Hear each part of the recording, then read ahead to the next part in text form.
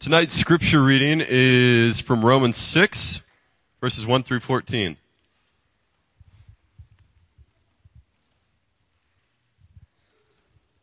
And if you don't have a Bible, there should be one there in front of you.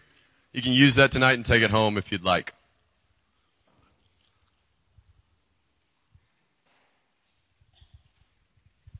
Romans 6, verses 1 through 14. What shall we say then? Are we to continue in sin that grace may abound? By no means. How can he who died to sin still live in it? Do you not know that all of us who have been baptized into Christ Jesus were baptized into his death? We were buried therefore with him by baptism into death, in order that just as Christ Jesus was raised from the dead by the glory of the Father, we too might walk in newness of life. For if we have been united with him in a death like this, we shall certainly be united with him in a resurrection like his. We know that your old self was crucified with him in order that the body of sin might be brought to nothing, so that we would no longer be enslaved to sin. For one who has died has been set free from sin. Now if we have died with Christ, we believe that we will also live with him. We know that Christ, being raised from the dead, will never die again. Death no longer has dominion over him. For the death he died to sin, once for all. But the life he lives to God. So you also must consider yourselves dead to sin and alive to God in Christ Jesus. Let not sin therefore reign in your mortal body to make you obey its passions. Do not present your members to sin as instruments for unrighteousness, but present yourselves to God as those who have been brought from death to life, and your members to God as instruments for righteousness. For sin will have no dominion over you, since you are not under law, but under grace. This is the word of the Lord. Hey guys. Whoa, it's hot. How do you follow James Lapine? It's like following James Earl Jones. My name's Dan. I'm one of the pastors here at Park Church, and I'm really excited to be here with you guys and open up the Word and hopefully learn from it with you all. Before I get into Romans 6, though, I want to mention Neil mentioned earlier during announcements, is the Connect group, or Group Connect, next Sunday after each service. This is a way to get involved in the gospel community. Our small groups, our gospel communities, are a huge part of our church. They're one of the main ways we connect with other people. We live in community. We fight sin together. And so I want to encourage you guys, if you're not in a group, that's a great place to meet some leaders and get involved in a group. So it's next Sunday after each service. Group Connect, it'll be downstairs. I would encourage you guys, if you're not in a group, to check it out and find a group. So let me pray for us, and then we'll jump into Romans 6.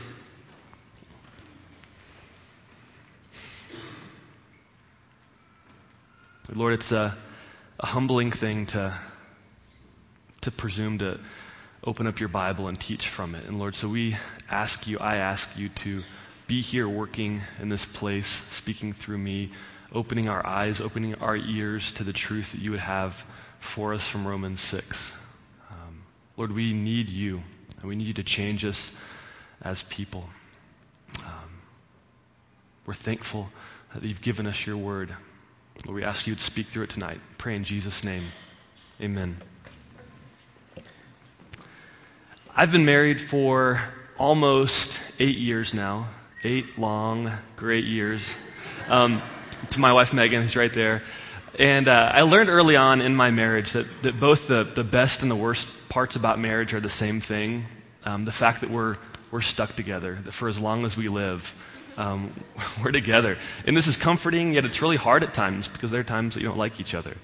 But we were united when we got married. I believe that when Genesis 2 tells me that when I married Megan, that we were united and became one flesh. I believe that to be a true reality, not just a metaphor, not just kind of sentimentality, but in the truest sense, I believe that is a true reality of myself and Megan, that we are united, that we are one, and that even practically that plays itself out, that my sin affects her sin affects me, the decisions that I make, the things that I think, the things that I believe affect her, and vice versa, that we're united. Romans 6 is all about our union, the believer's union with Jesus and the implications of that union. So This covenant of marriage, the union that I experienced with my wife, is just kind of a reflection, kind of a dim shadow of this union that the believer has with Jesus and the implications of that we are united with him in such a way that his crucifixion becomes our crucifixion, that his death is our death, that his burial is our burial, that his resurrection is our resurrection, that his defeat of sin and death is our defeat of sin and death, that we who trust in Christ are united with him. Before I jump too deep into Romans 6, so I want to back up and kind of look at the context. Look at Romans chapters 1 through 5, which give us the foundation for what we're going to look at in chapter 6. So Romans 1 through 5, I would say gives the clearest picture, the clearest depiction of our state, man's state of rebellion against God and God's response to that. So Paul starts in Romans 1 with God creating us, revealing himself, making himself known to us. Yet we all turn aside. We all refuse to worship him, refuse to acknowledge him as God. And Paul makes sure that everybody's included in this. He talks about the immoral person, the moral person, the religious person, and makes it very clear that there's no one who's righteous. He actually says that all have sinned and fall short of the glory of God, that none is righteous, no, not one. No one understands, no one seeks for God.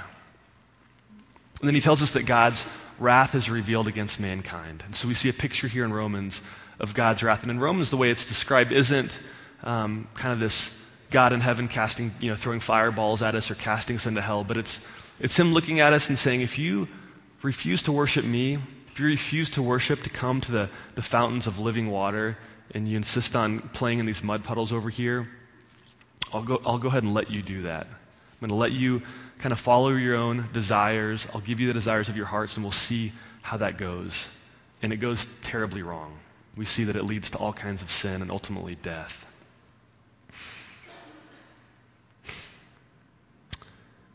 Then in chapter 5, so Paul paints this bleak picture of humanity. So this sad picture, this hopeless picture of us, of humanity, of you and me, in opposition to God, in opposition to the God who created us. And his wrath is being revealed. And so it's kind of a sad place if you're reading through Romans. You get, through chapters 1 and 2, and you're kind of bummed out. But then Paul, and I think God through Paul, hits us with two of the most hopeful, beautiful words in all of Scripture. In chapter 3, verse 21, he says, "But now." So he's painted this hopeless picture here, but basically is saying this isn't the whole picture. It's true. But now the righteousness of God has been manifested apart from the law.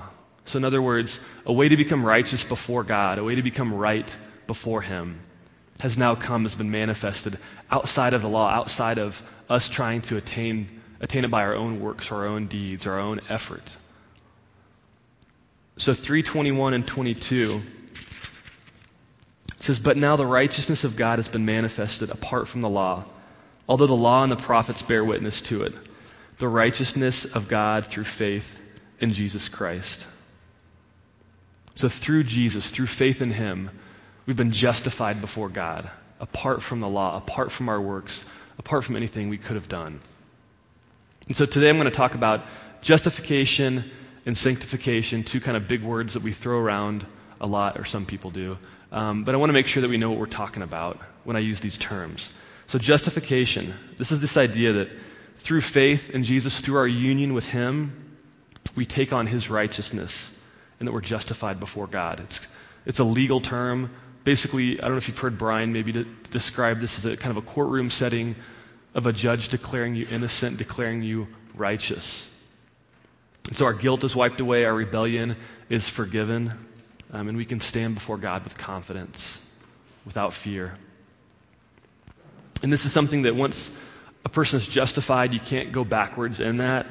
Paul says that for I am sure that neither death nor life, nor angels nor rulers, nor things present nor things to come, nor powers, nor height nor depth, nor anything else in all creation will be able to separate us from the love of God in Christ Jesus our Lord. So once a person is justified, once God has set his love on them, they can't be unjustified. There's no going backwards in this. This is a gift from God. It's not based on anything we've done or will do. It's not based on our merit, our works, our lack of sin, how well we loved our friends or our neighbors, how well we loved or served the poor, how much money we've given away. It doesn't have to do with how we haven't slept with our girlfriend or haven't done the wrong drugs or haven't done or have done anything. It has to do with Jesus' righteousness and not our own, by nothing that we could have done or ever could do. And then Paul ends chapter 5 by talking about how the law came to increase the trespass. So if you're wondering why there even is a law if we're not saved by it, Paul tells us that it came to increase the trespass. So in other words, it came to make us more aware of our sin, to put our sin kind of right in front of us, to show us that there was a standard that we could never attain to. And hopefully to show us that we needed something or someone to save us, that we couldn't save ourselves. So chapter 5, verse 20, Paul says, now the law came to increase the trespass, but where sin increased, grace abounded all the more. I love this idea that God's grace abounds over sin. So no matter what you've done, what you will do, God's grace is bigger. In the song that we sang a couple minutes ago, Grace That Is Greater Than My Sin, love that song. God's grace abounds over our sin, abounds over all of your sin. There's no one in the world that has any dark secrets or any past sin that God's grace can't abound over. And so, believing this, if you believe this, I think most Christians would say they believe this. If they were taking a Christian test, they might say, if you asked how are you saved, they would say by God's grace. But do you really believe that there's nothing that you could have done to be saved? There's nothing that you could have done to earn even one little bit of God's grace?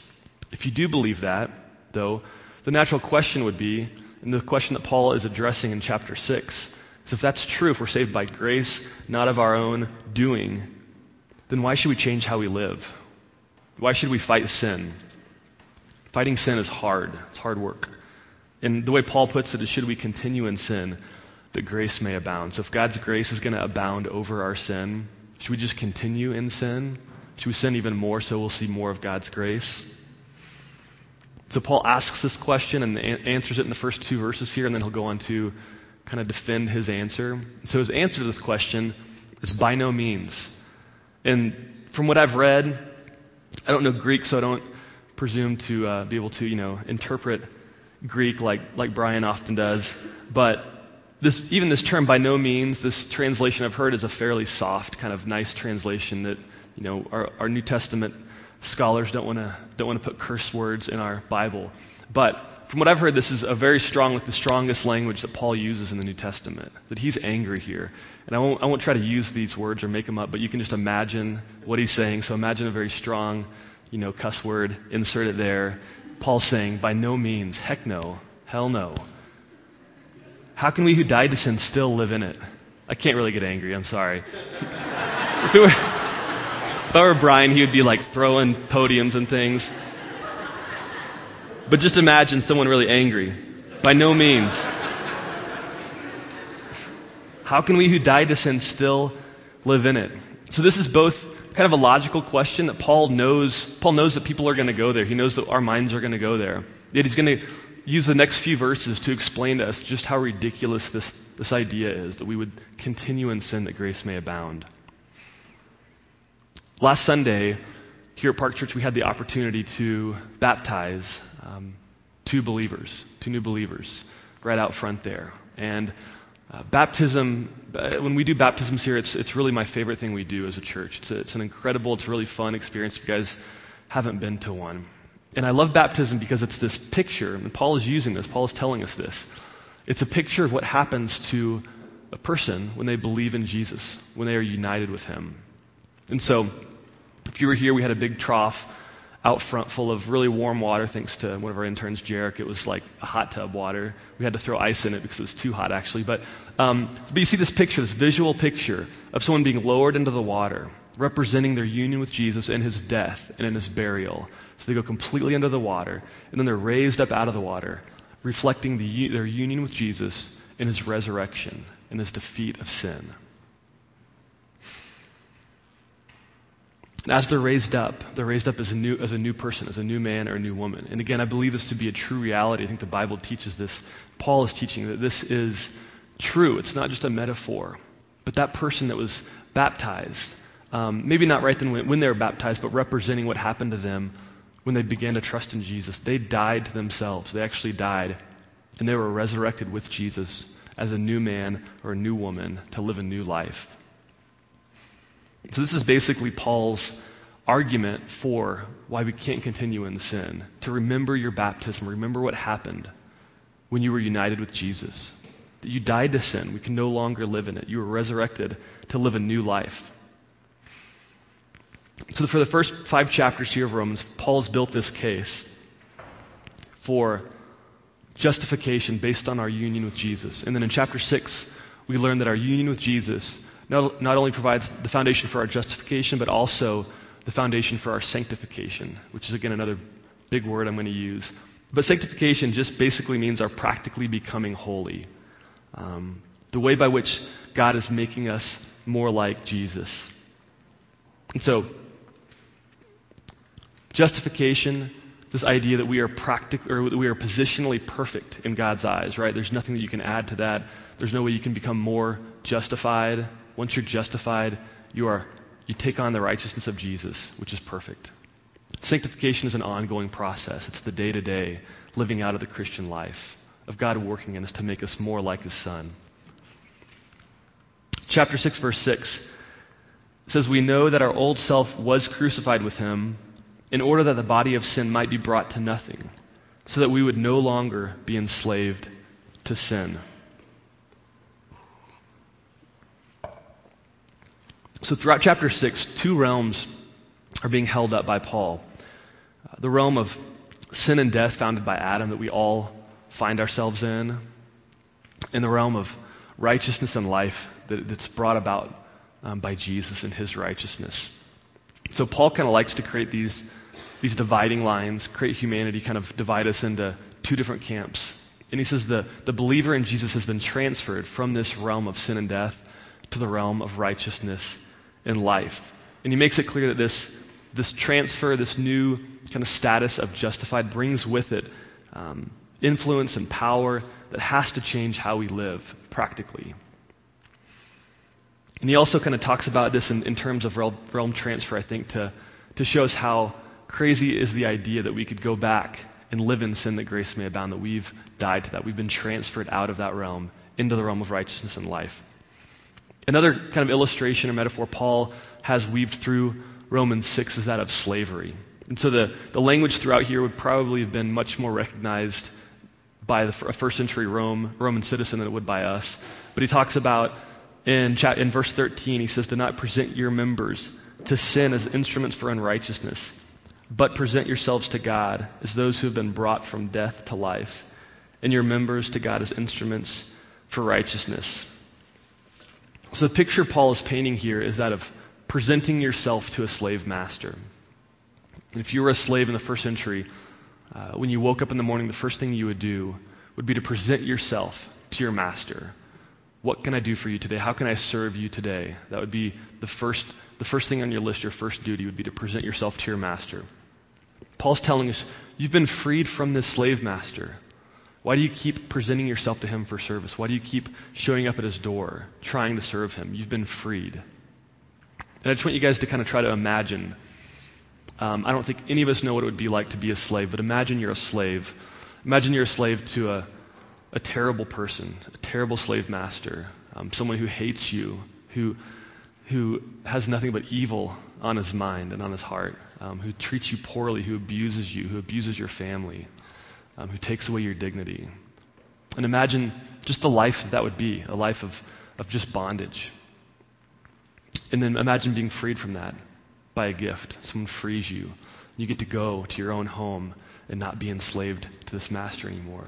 Take your family and have your own home. And then imagine that next morning you might wake up as freed from this master, excited, the joy that you might feel from that. You might take a long hot shower, put some clothes on, go sit out on your porch, drink your coffee, watch the sunrise, just enjoy the morning. And then imagine after you drink your coffee, you walk back over to your old slave master's house and you knock on his door and you present yourself to him. How can I serve you today? I mean, how ridiculous is that idea? Paul's telling us that's exactly what we're doing. We're presenting ourselves to our old slave master, even though we've been freed from him. But the kind of illustration of slavery doesn't stop there with freedom from our old slave master, but now we're called to present ourselves to God, to serve a new master, which a lot of us don't like, right? We don't like the idea of any kind of slavery, even if it's to God. Right? We think of ourselves as free, as not subject to anything. But in reality, everybody worships something.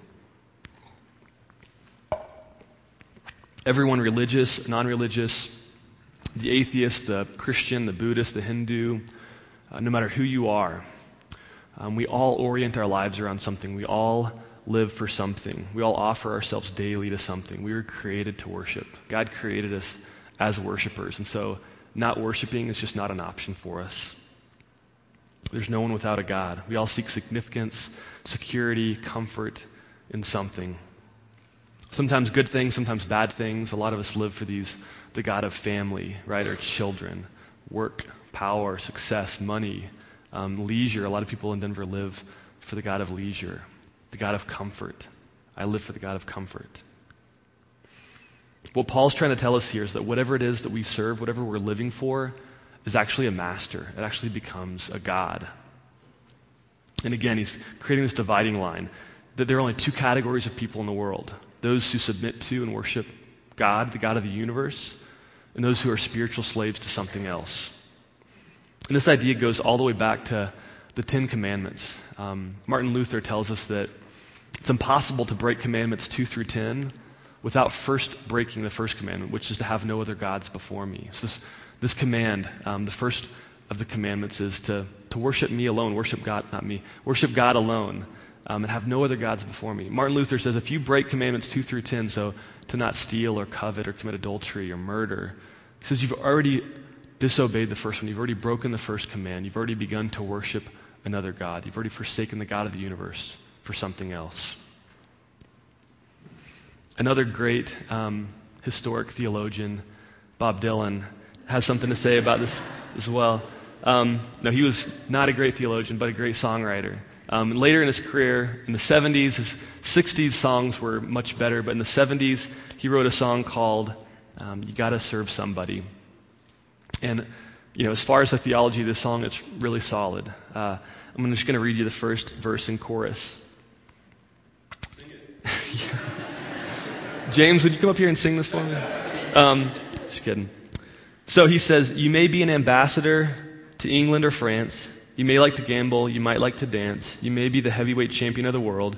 You may be a socialite with a long string of pearls, but you're going to have to serve somebody. Yes, indeed, you're going to have to serve somebody. And throughout this song, throughout the verses, he describes all different kinds of people. So rich, poor, powerful, weak, religious, moral, immoral. And he says you're all going to have to serve somebody. It might be God.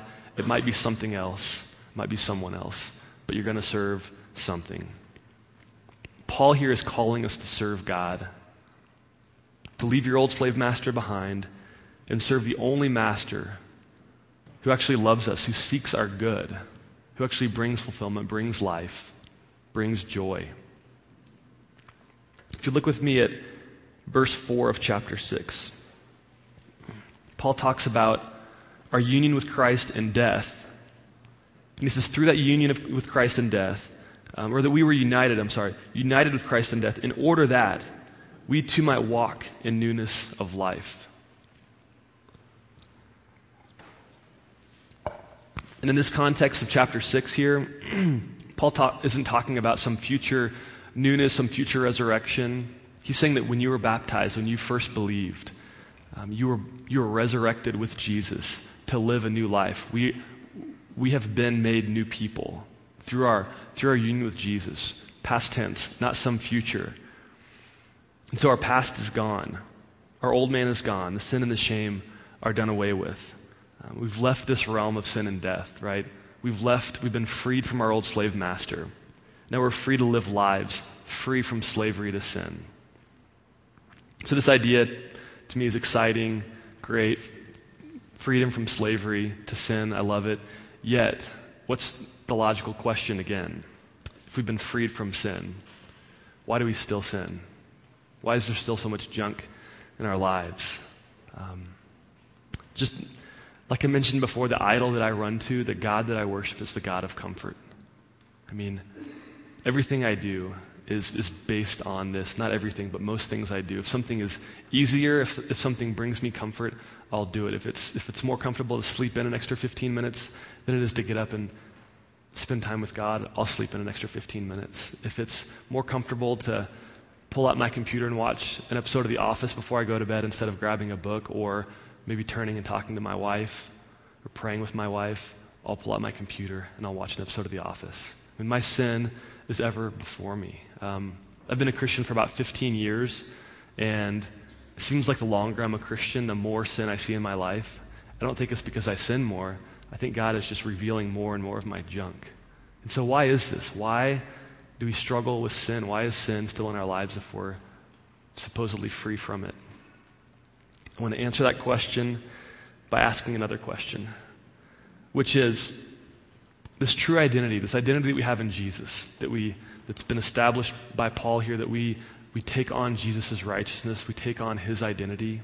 How much of that is already happened? How much is already, and how much is kind of not yet? Right? How much do we have to wait on? Which parts of that have already happened? Which parts of that do we have to wait to experience? So I've got 3 things that I think are already, in one way that it's not yet. So one of the first already is that of justification, that we have been justified. It's something that's happened. It can't be changed. It can't be improved upon. That Jesus' righteousness is mine today.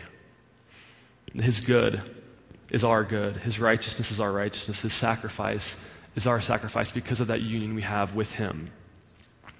And I love to think about the way that the Father looks upon Jesus, that he looks upon him with joy and delight, right, and perfect approval.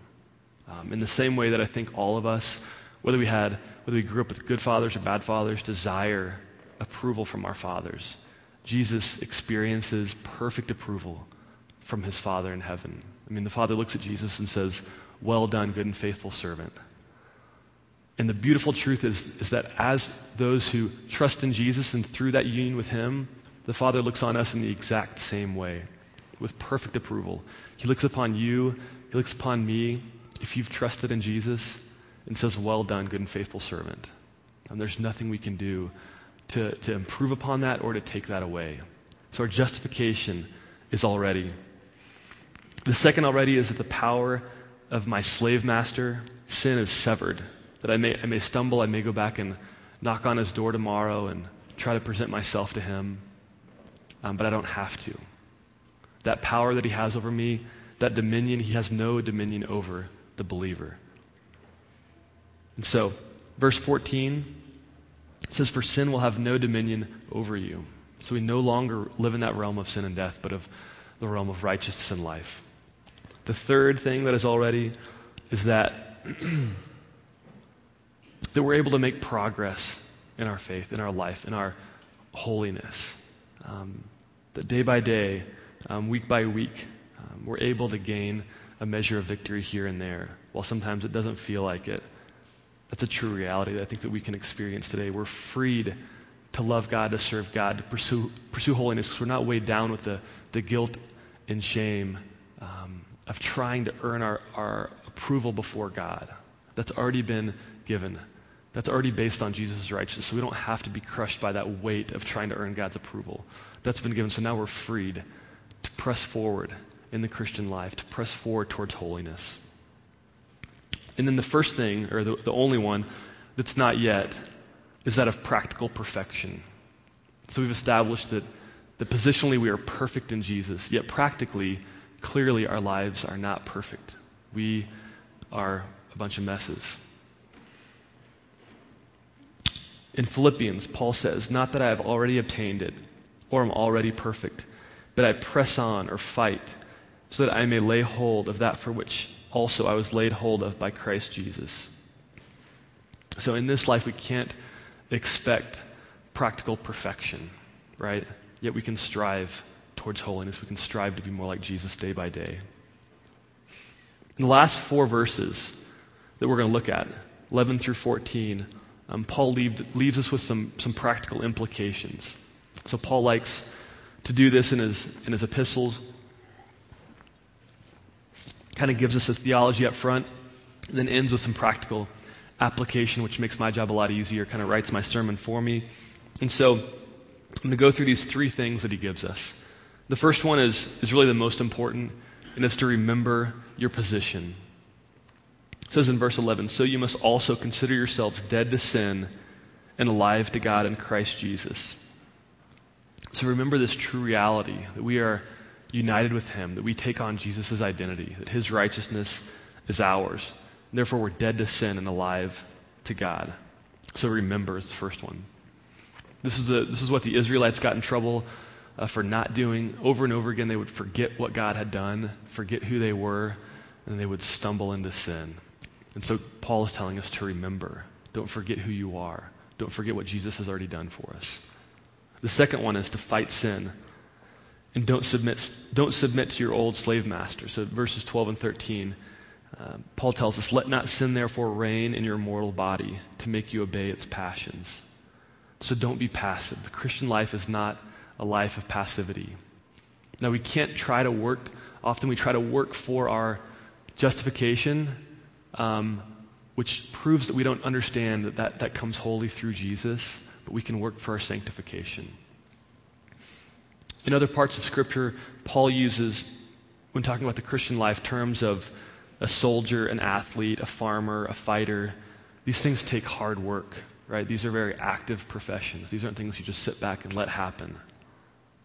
He's telling us to work hard and fight for our faith. My son, Ben, who's 3.5, almost 3.5 now, he loves to fight. Each day when I come home from work, typically the first thing he says to me is, "Dad, let's fight."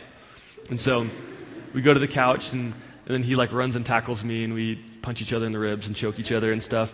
And he loves it. I mean, he gets so amped up by just fighting with his dad.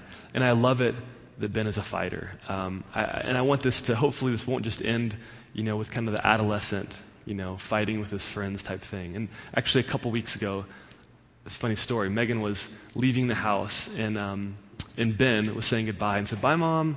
Have a good day. Don't hit your friends." So we're trying to teach Ben how to fight well and not hit the wrong people, and he's repeating that back to us. But I love it that my son is a fighter, and I hope this continues on in his life, not just physically again, but I hope that he grows up to be a man who fights for his faith, right? Fights for holiness, fights for his friends, fights to believe the gospel, right? Fights for his community, fights for the purposes of God, fights for his family. This is a good thing. We're all called to fight. So whether you're tough like Animal over here, or whether you're, not physically very tough at all, we're called to fight. We're called to be fighters. And the Christian life is not a passive life. And this happens in community.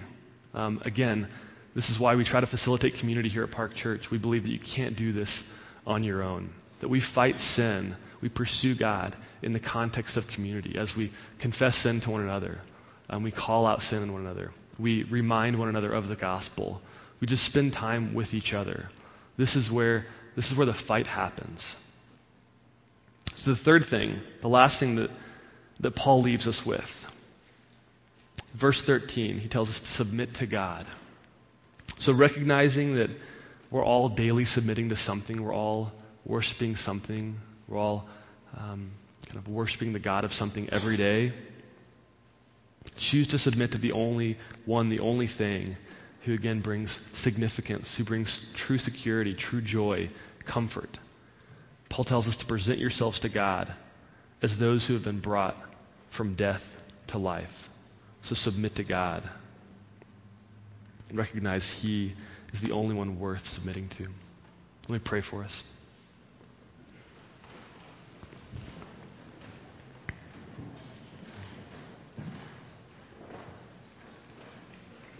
Lord, we need your help to do this. Lord, this is pursuing holiness, looking like Jesus is an impossible task, Lord. And we need you to remind us of our position, remind us of our union with Jesus. Lord, I pray your Spirit would work in us to make us more like him. Lord, help us fight. Help us fight for our faith.